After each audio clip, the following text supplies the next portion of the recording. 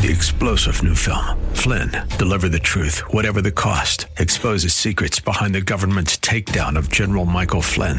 Flynn knew what the intel world had been up to. He ordered the first audit of the use of contractors. This set off alarm bells. He told the truth. He was the most dangerous person for Donald Trump to hire. They had to get rid of Flynn. Flynn, deliver the truth, whatever the cost. Available now. Watch it today. Go to salemnow.com. salemnow.com. This is the Pro America Report on The Answer San Diego. Welcome. Ed Martin here on the Pro America Report, and it's great to be with you. Later on this program, later on this week, I just was looking at the schedule, I will have some segments called The Case for Speaker Trump. The case for Speaker Trump, that Donald J. Trump should become Speaker of the U.S. House of Representatives in January of 2023. I'll tell you how it happens, why it happens, why it's allowed under the Constitution, and how great it would be, and a lot more. In a few moments, we'll also talk. I'm really looking forward to this interview. I had, about 2 weeks ago, received an offer of a book to read, and I said, okay, let me look at this. And I said, what's the title of the book? And they said, well, you got to come get a copy of it. It's called The Hidden Nazi. The Hidden Nazi. And I said, well, I don't know, a Nazi book, what's it about? It turns out it's a page-turner from Regnery Press, and it's really, really great. So you're going to want to tune in, and we're going to interview one of the three authors. Dean Reuter is his name. The others are Colm Lowry and Keith Chester. We'll talk to him about The Hidden Nazi. Really extraordinary book coming up in a few moments. All right. Before that, what you need to know today is Friday's so-called audit of Arizona's Maricopa County. Over 4 million citizens live in Maricopa County. 13,000 employees work for the Maricopa County the Maricopa County government, all told. Big place, right? Fourth largest county in the country. That's bigger than some states. I think I said last week, Missouri's got about 6 million people as residents, and Maricopa County has 4 million. So it's an extraordinary place. The so-called audit of Maricopa County revealed what? Was there a smoking gun? Not really. There were lots of smoking chads or smoking ballots, lots of things that were wrong, but nothing that anyone could point to that would say, aha, there's the election stolen. But here's what we now know and what you need to know.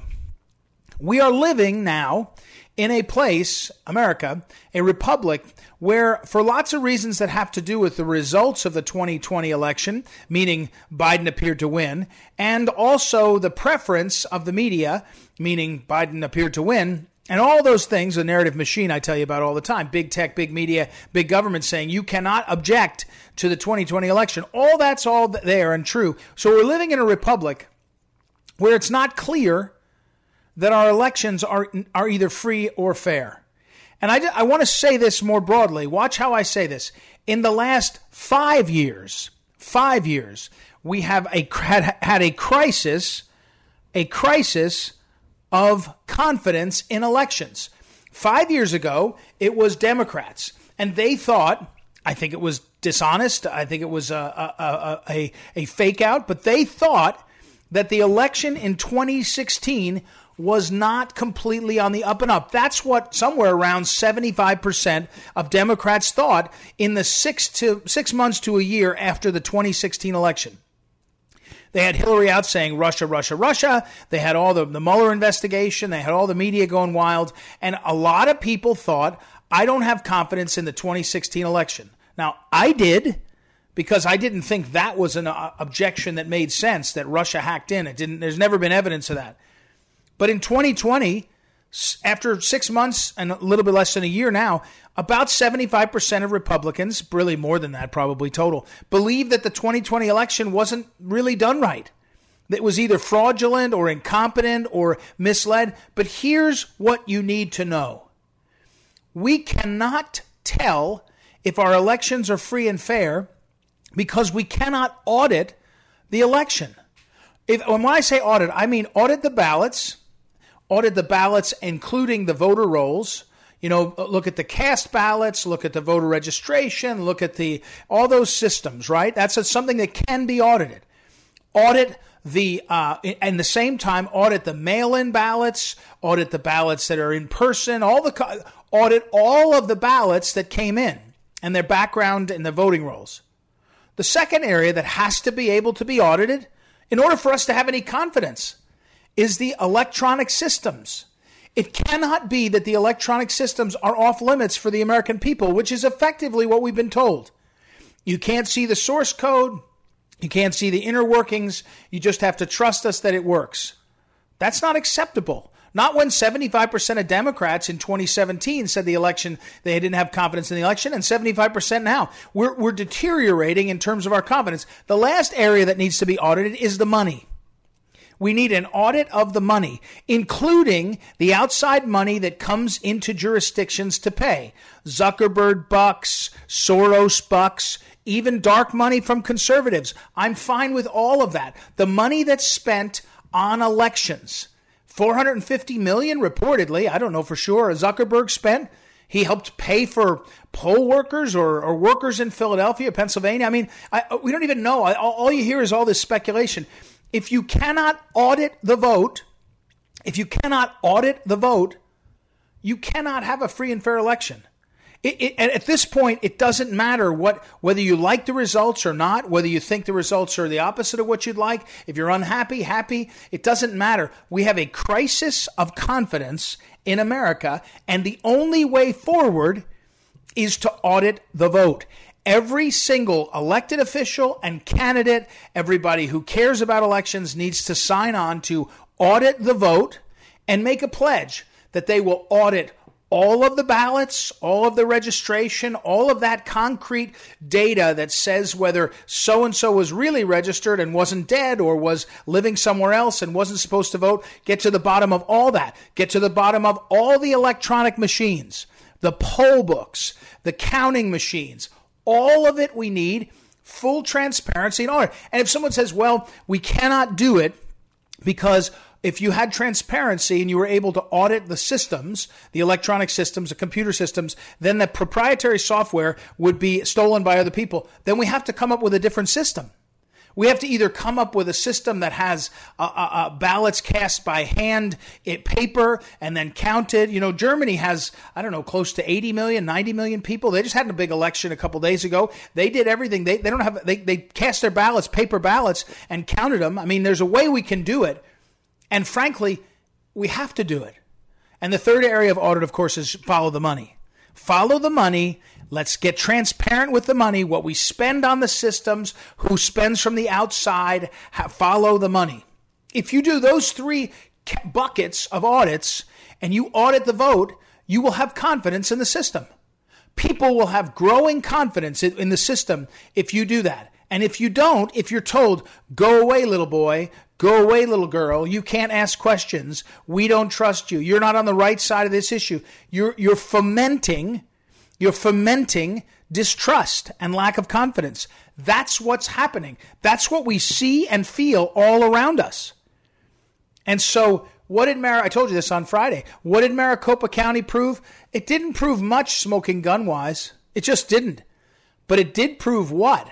That it wasn't a full audit. Nobody looked at the machines. Nobody looked at the money. They looked at parts of the system that allowed some view into the voting, into the ballots. But frankly, my feeling is when I saw it all, they got to look at the same stuff that they were looking at before. In other words, nobody gave them access past a certain point. And so again, I don't know whether there was fraud or not. I can't tell. It looks suspicious to me, but I can tell you this. You can't live in a free republic where you have no ability, not a meaningful ability, to have an audit of the vote. That's got to be the goal. Audit the vote. Audit the election. Every single one at every single level. And if you want the federal government to play a role in this, I don't want them to run elections. I want them to say, here's the deal. In America, we demand that you run elections that are auditable, that are able to be audited by people so they can see what the heck is going on and they can know for sure what it all means. And if they did that, we'd be in much better. We would have growing confidence every day. Every day. That's what you need to know. Audit the vote, audit the vote, audit the vote. And if we do it in 2022, in 435 House seats and, 20 or 30 Senate seats, and every state legislature almost, except for New Jersey and Virginia. They'll be up next year. Then we get it all figured out, and by 2024, the American people, both sides of the aisle, independents, libertarians, Green Party, they can all feel like there's voter confidence, like there's confidence in voting. Audit the vote. Has to be done for the Republic. For the Republic. All right, we got to take a break. We'll come back. We got a lot of great guests and more. Don't forget, visit ProAmericaReport.com. ProAmericaReport.com. It's Ed Martin here on the Pro America Report. Welcome back. Ed Martin here on the Pro America Report. Our next guest is Craig Shirley. Now, I'm going to talk to him about the news that's so topical, but I have to tell you that one of my favorite books of all time about campaigns and about how things work and what happens is his book that's called Reagan's Revolution, The Untold Story of the Campaign That Started It All. And it's about the 1976 Reagan campaign, which was the one that he lost, and how amazingly dramatic that was and what Reagan learned and how it played out. And if you haven't read, he's written tons and tons of books. Craig Shirley's written lots of books, historical books, books on politics. Another one I have, Craig, on a book on tape and Audible is the one on Mary Abal Washington, George Washington's mom, which is also extraordinary. So anyway, welcome, Craig Shirley, great author, and appreciate having you on the show. How are you today? Oh, I'm fine, Ed. How are you? Thank you very much. I'm doing fine. So the news, though, we want to talk about is amazingly, within about a month or 3 weeks of an attempt to get Sirhan, the killer of Robert Kennedy, released, which seems to have gone away, we now have a federal judge granting unconditional release to John Hinckley Jr., the man who shot Ronald Reagan. Didn't kill him, but nearly did. So, Craig, first of all, Hinckley's not been in jail. I think I knew that in the back of my head. Not one day in his life. Yeah, because they declared he was insane, right? Yeah. Well, no, they said he was innocent but insane. Well, yes, that's right. They said he was insane at his jury trial, which was in D.C., which was he had a team of left-wing lawyers, and the jury was a bunch of left-wingers from D.C., and they decided that Hinckley was innocent by reason of insanity, which is a new verdict, never heard before. Innocent by reason of insanity was totally insane. But if he is insane, which he is, he still belongs. In a mental institution. Or if he's sane, he belongs behind bars because he did kill Jim Brady. The coroner's report when Jim Brady died. And by the way, Jim Brady was an old friend of mine. We both worked on the Hill as press secretaries. And when he died, the coroner's report said he died as a result. It was a homicide. So Hinckley is a murderer, and yet he's walking around on the streets free as a bird, which is just a total travesty of justice. And of course, the judge in this whole nasty drama, Paul Friedman, is a Bill Clinton appointee. So that kind of figures, that you'd have to have a left-wing jurist put down a left-wing opinion, on the assassination attempt on Ronald Reagan. We're talking with Craig Shirley, and by the way, if you go to CraigShirley.com, you'll see all his different books. That's a good place to go. Back to Hinckley. So Hinckley he's now 66 years old. And here's the thing that makes me madder than anything, Craig, because I think you're giving the judge in this case too much credit in the sense that the judge approved what was the prosecutor. So now the Department of Justice, Biden's Department of Justice, filled with all kinds of lefty. Forget Merrick Garland. Go right below Merrick Garland to Lisa Monaco. She's as far left as she can be. And so the Department of Justice says, hey, here's what we'll do. Our friends are the defense lawyers for Hinckley anyway, likely, and we'll make a deal. We'll do an agreement, and it'll be unconditional release. And judge, we're the prosecutor. We're on both sides of the V. We're the prosecutor. He's the defendant. We say it's okay. The judge says, okay, why not? And here we are. This was a giant finger aimed at the millions of decent people of American society and culture, including you and me. That's what it was. It was the liberal establishment giving the finger to people like you and me. Said, up yours. We don't care if Hinckley committed murder. We're going to let him go. We're going to let him go free, even if he's still insane. There's certain movies he can't watch. There's certain books he can't buy. He's been warned to stay away from the families of the people, of the men he shot. He's been warned to stay away from the Reagan family. He's been warned to stay away from Jim Brady's family. That doesn't sound like a sane man to me. But here's the paradox: if he's crazy, he belongs in an institution. If he's guilty and insane, then he belongs behind bars. But instead, they pick the third option, which is the most ridiculous option of all: is that he should walk with the rest of us, which is insane. And let's to be clear about this, he went to live with his family. Yes. I think down in Williamsburg, Virginia, if I remember correctly. Yes, gated communities and down his there. his father was alive and died years ago now, a decade or more, and his mother just died. I read that for sure. So whatever the sort of check on this was, now he's on his own. I mean, again, you would think that I hate to encourage us both. It's even worse is that his encounter group, believe that you reach out and touch somebody. His encounter group recently broke up because of COVID. And his little fiefdom at his antique store, that closed too because of COVID. And his last report says he needs social interaction to keep from going crazy. Well, now he's not getting social interaction, so is he going to go crazy again and shoot somebody else? I get this. Is there anyone who can appeal? I mean, I don't mean that to be a legal appeal, but is there any? I don't think there is, right? It doesn't matter if, no, and I don't think Patty Davis, there's no one that can say, hey, this is a danger, right? Jodie Foster's not going to do it, I'm sure. No. I mean, she can speak out. She spoke out in 2016 and said this when Hinckley was released, in his stages, that this was a travesty of justice and a terrible thing. And I'm sure if she's asked, she'll say again, this is a terrible. If I was Jodie Foster, I'd grow an eye in the back of my head because he ended up killing people because he stalked her.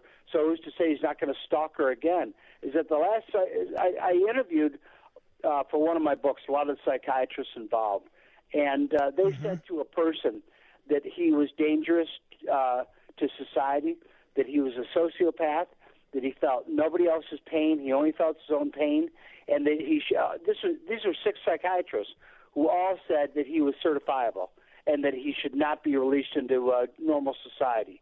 And yet here he is, because of this whacked-out judge, released into normal society.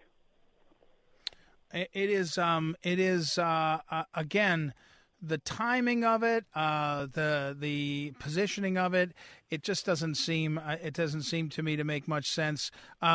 Craig, again, the Brady family. I mean, the Brady family's gotten some prominence over the years in terms of policy stuff. Have they put out a statement, or they care? No, they haven't. Of course, he passed away some years ago, and his wife also passed away. And they didn't have any children. I don't think he had any children from his first marriage. But maybe his cousins. Although I haven't seen anything. But if their last name is Brady and they're somehow related, he can figure out through the internet. And maybe they ought to think about getting private security for themselves. Yeah, it is. All right, Craig. Any more? You got any more books on the way? Reagan books? I mean, you have about 5 or 6 of them. They're some of the best. I'm working on 3 Reagan books right now, and I'm finishing a book, April 1945, which comes out at the end of February next year.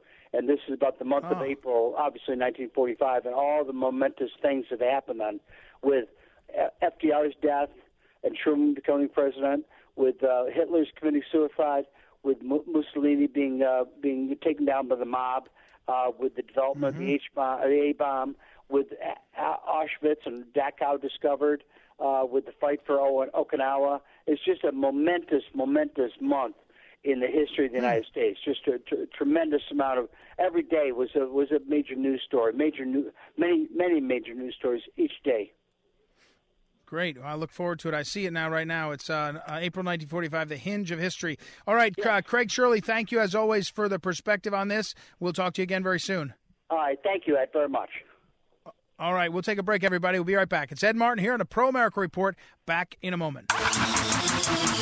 Welcome back. Ed Martin here on the Pro America Report. I've been looking forward to talking with our next guest, Dean Reuter. He's the General Counsel of the Federalist Society for Law and Public Policy, also is a fellow over at George Mason, and he's an editor of books and things. His co-authors, I should mention them because they play a big role in this book, are Colm Lowry, who's from Northern Ireland. He's a lecturer, and also Keith Chester, an investigative researcher and an author. And so the book is called The Hidden Nazi. It's published by Regnery History, which is one of Regnery's imprints, and The Untold Story of America's Deal with the Devil. Dean, welcome to the program. It's an extraordinary book. It's great to talk to you. It's good to be on with you, Ed. Thanks for having me on. Well, you're welcome, and I'll cut to my listeners know I love to do this, Dean. I'll cut to the back and then come back to the front, but I read the first chapter, the last chapter, and then I go back and through the middle. It get to the end of the book, Dean, and we'll set it up. Basically, one of the worst dudes in the whole Nazi regime, his name is Dean Kammler, I might be mispronouncing that, Kammler, but he's sort of his name is Hans Kammler, and he disappears. He's a general after the war, and you and your colleagues trace this, and you sort of, it's like a whodunit all the way through, twists and turns, documents. But I get to the end of the book, and the we don't know the answer. It looks like he cut a deal. As a bad Nazi killer, like a horrendous, a genocidal maniac, he cut a deal and disappears. But Dean, we don't know where he disappeared to. Did he come to America? Did he disappear in Europe? Is he in Argentina? Can we answer that? We can't answer that with certitude, Ed, which is one of the frustrating things about this book. But we decided, we've got enough information to publish here. We know, we've revealed some startling things. Conventional history really doesn't pay attention to Hans Kammler because he committed suicide at the end of the war in May 1945. Just as the war ended, he commits suicide. The German court validates that finding. But my researchers noticed he was not only a high-ranking guy, the equivalent rank of General George Patton. So really high-ranking, all-powerful Nazi general. There was never a body produced, no sidearm or dog tags, no paperwork. It was just an adjudication of his death. And that didn't sit well with these researchers. And what we reveal in the book is he didn't die at the end of the war. He actually did a deal. I think we proved pretty well that he did a deal with the U.S. Army to try and erase his past. And we made a deal with him in order, honestly, to get the German rocket team. Werner von Braun and that rocket team fell into our hands, not out of some stroke of luck, but because we did a deal with Hans Kammler, the hidden Nazi. Well, and again, we're talking with Dean Reuter, and his book is called The Hidden Nazi, available wherever books are sold. Regnery publishes it. But Dean, when you read this, some details are really striking. One is he's a senior guy designing Auschwitz and carrying out the plans to exterminate millions of people. He's not a military man. He's an architect, I think, or an engineer, and he gets promoted up through. Yes. Yeah, and ends up not only in charge of the physical design and implementation of Auschwitz and others, but as you point out, he also is so senior, he's in charge of supervising the secret weapon division, like they were rockets, as well as probably trying to get to nuclear weapons, right? That's exactly right. They had rockets that were very far advanced, much farther advanced than anybody in the Allies, the Western Allies, or even Russia. And everybody knew as the war was ending, Germany was going to lose, and there would be this mad scramble for that secret technology. And whoever came out of it would have a 10 years head start on the Cold War. That's why we made the deal with the hidden Nazi, with Hans Kammler. But he ended up in charge of that. Not just the rockets, but as you suggest, nuclear research. And we show in our book that they made probably more advances in nuclear research than anybody thought. They certainly had more research sites than anybody's been able to document before the hidden Nazi. But it's just a remarkable story. I would not have believed it to be true if I hadn't participated in the discovery of it. Well, you do a good. I have to say, you do a good job of that. As the narrator, you lead. As the reader, I was thinking like you were. I was like, at one point you're describing like you're looking out the window of your home office and you go for a run and you're thinking, is this all coming together? And then you're like, wait, one more detail. But I want to go back for a second. Again, we're talking with Dean Reuter. The book is The Hidden Nazi. At the very beginning, you talk about traveling to Germany to interview Hans Kammler's son, who is, I think, I assumed, I don't remember if he was elderly, but he was certainly infirm. And you're interviewing him, and you're it's enough of a human portrayal that you the reader, I think, or at least I did, I thought, how did this guy, this Hans Kammler, become such a maniac? And, that's kind of like that question, right, is how do people that get born and raised end up like doing such evil things? I don't know if I get. What do you think by the end of all this research? It's a great question, and we do try and delve into the human aspects of this. It's really hard to figure out how somebody can go so far off the rail, and even more to the point, maybe how an entire culture, Germany, right, one of the most advanced cultures, not just at the time, but in the history of humankind, produced such great science and music and culture, and then ended up killing 6 million Jews out of malice. And this was not just a handful of people participating in this. This was a nationwide endeavor that involved a lot more people than sometimes we're led to believe. But one critical aspect of Hans Kammler that I just can't get over, which really shows he does have no redeeming characteristics, is that he lost a daughter as an infant in an accident when a nurse left a bottle of chloroform open near his daughter. So his own daughter is gassed to death, ironically, and yet he goes on without any indication of remorse or any hesitation. There's no pause button. He designs the gas chambers and the ovens, and he just figuratively pushes people into those gas chambers, men, women, and children. Well, and again, I'm God knows I'm not defending him, but you go armchair quarterback or armchair psychiatrist, and I don't know, maybe he lost. I remember he lost 2 children in their infancy. Yeah. So maybe somehow he snaps. We tend to think of, at least I do, stereotypically, the mother of a child like that snaps and is never recovers, is institutionalized. I don't know. It's Dean Reuter. The book is The Hidden Nazi: The Untold Story of America's Deal with the Devil. As you read this, as I read this, Dean, I was reminded of some of the other sort of deals there were, and then some of the ones that escaped, like Barbie, that was a famous Nazi who escaped or got out, either got a deal or got out. Referenced a few others. What's your thought now that you've done all this research about the number of Nazis who got a deal? I mean, you trace through there, and it's the names that we all know that read this. So Wild Bill Donovan and Dulles and the OSS before it becomes the CIA. Nowadays, if you said the CIA did lots of deals, I don't think a lot of the public would particularly be surprised, right? They'd say, oh, the CIA. I mean, who knows what they do? I mean, maybe good or bad. But what's your sense of how many deals Nazis got? And this may have been the most dramatic guy, but there were some other real bad dudes that seem to have gotten deals too, right? There were plenty of folks. I'd say in the hundreds in terms of deals. And I mean, just for example, we brought 200 Nazi rocket scientists to the United States. A lot of these deals wound up with Nazis being imported into the United States and their records cleansed along the way so they could get a fresh start. It was a calculation we made, the United States made, that these people were more valuable than they were dirty. They were of more use to us alive than they were dead as examples.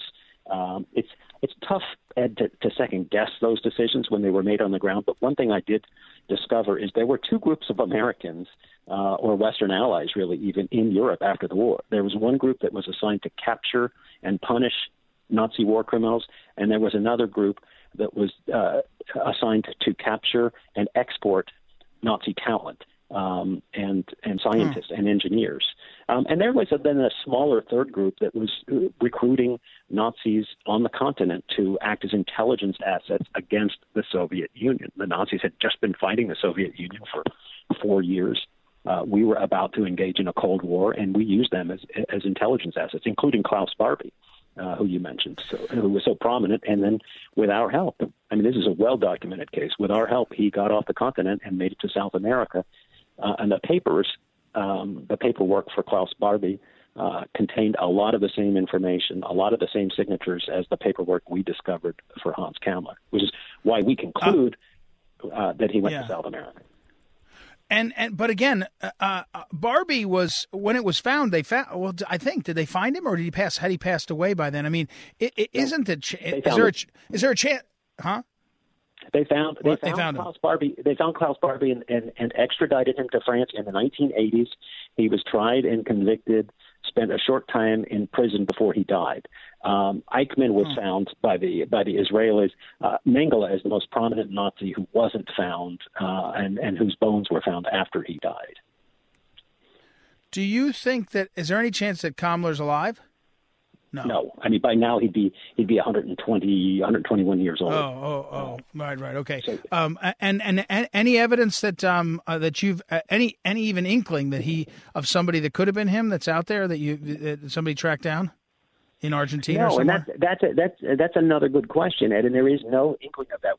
Because nobody was searching for him. I mean, until really, we started this research, because we sort of stumbled on this guy as a prominent Nazi who was all powerful and all evil, who'd never been written about.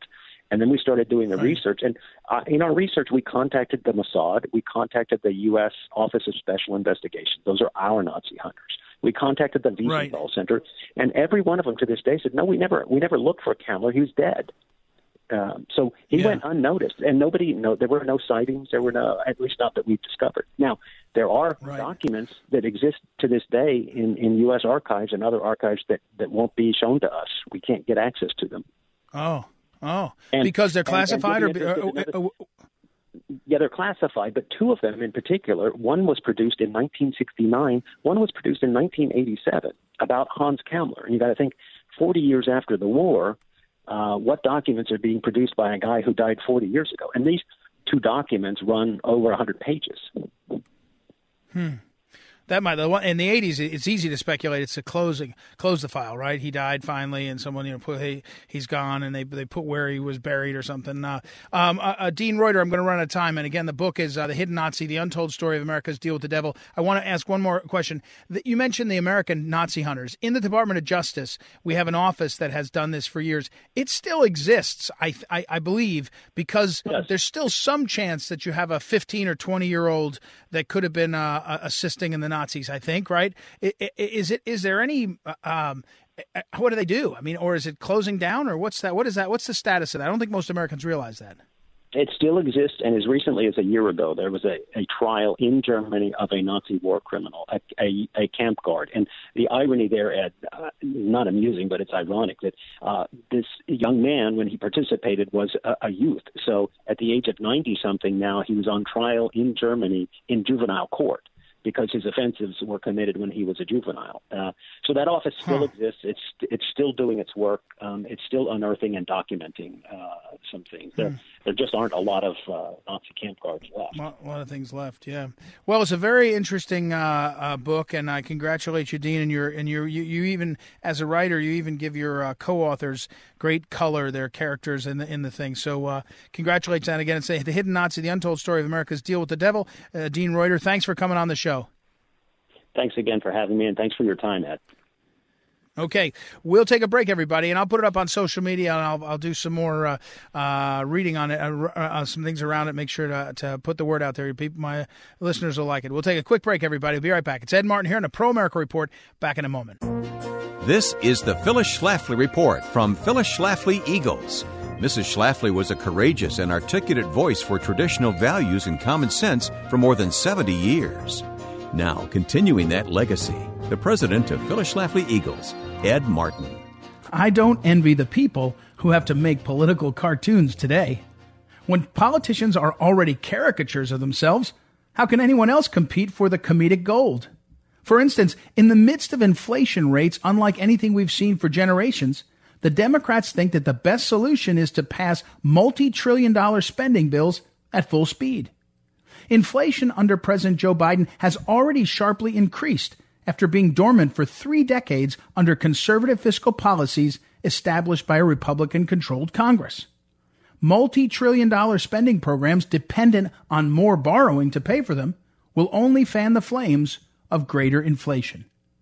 Senate Minority Leader Mitch McConnell observed that the $3.5 trillion Democrat infrastructure bill was completely inappropriate for the country, which is already suffering from dramatic inflation.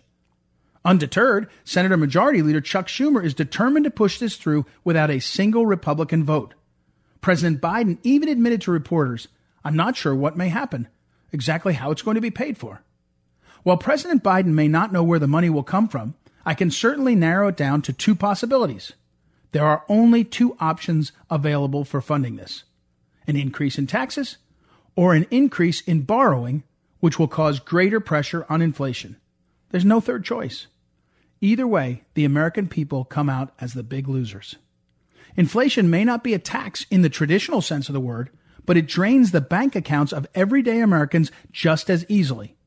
And while the government prints more and more money, the nest egg you've carefully put away for years will quickly become less and less valuable. Prices go up and savings go down. Arguably, inflation is more of a tax than taxes are. Either way, the last thing Congress needs to do right now is throw monopoly money around recklessly.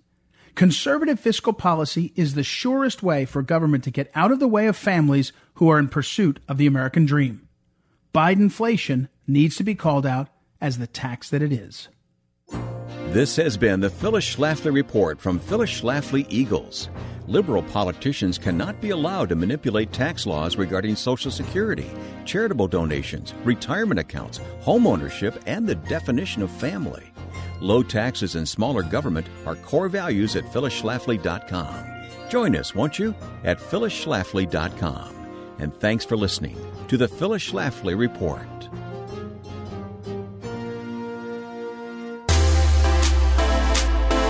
Welcome back. Ed Martin here on the Pro America Report. Hey, I'm going to tell you a little quick story, and I'm going to flag this. And I wonder if someday it will become true. So here's what I wanted to tell you. I read with such interest the book that we talked about a few minutes ago, The Hidden Nazi, by Mr. Reuters and his co-authors.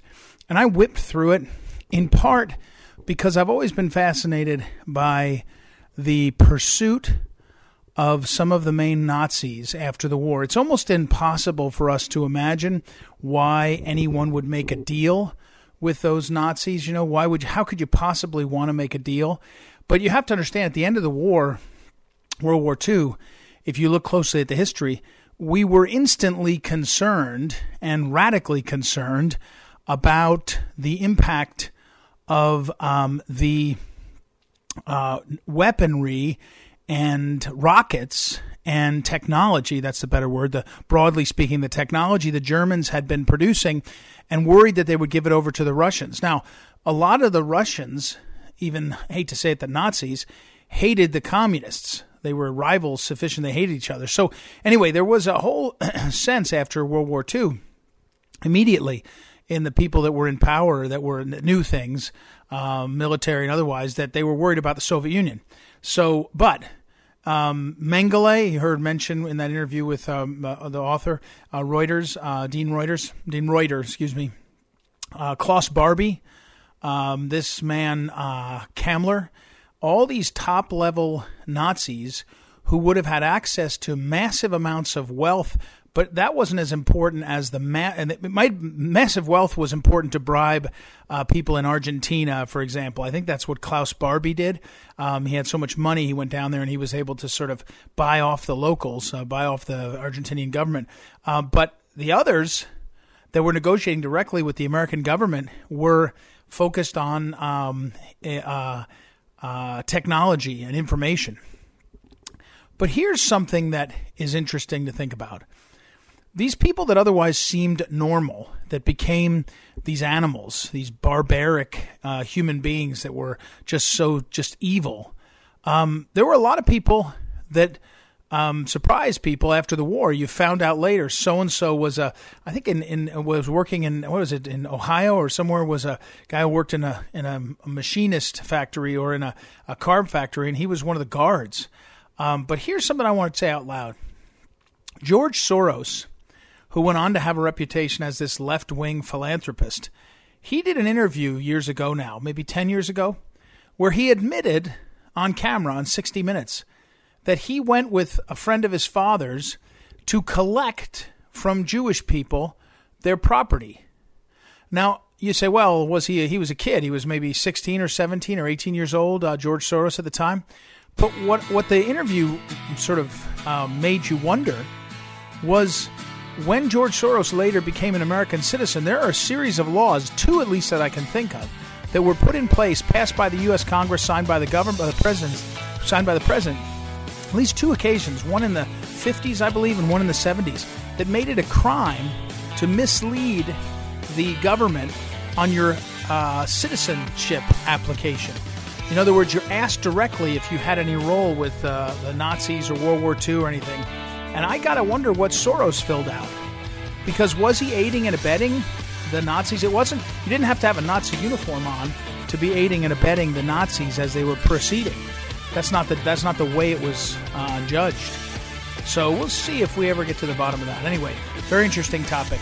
We will have a Dean Reuter back on, follow up with his book. It's Ed Martin here on the Pro America Report. Talk to you tomorrow.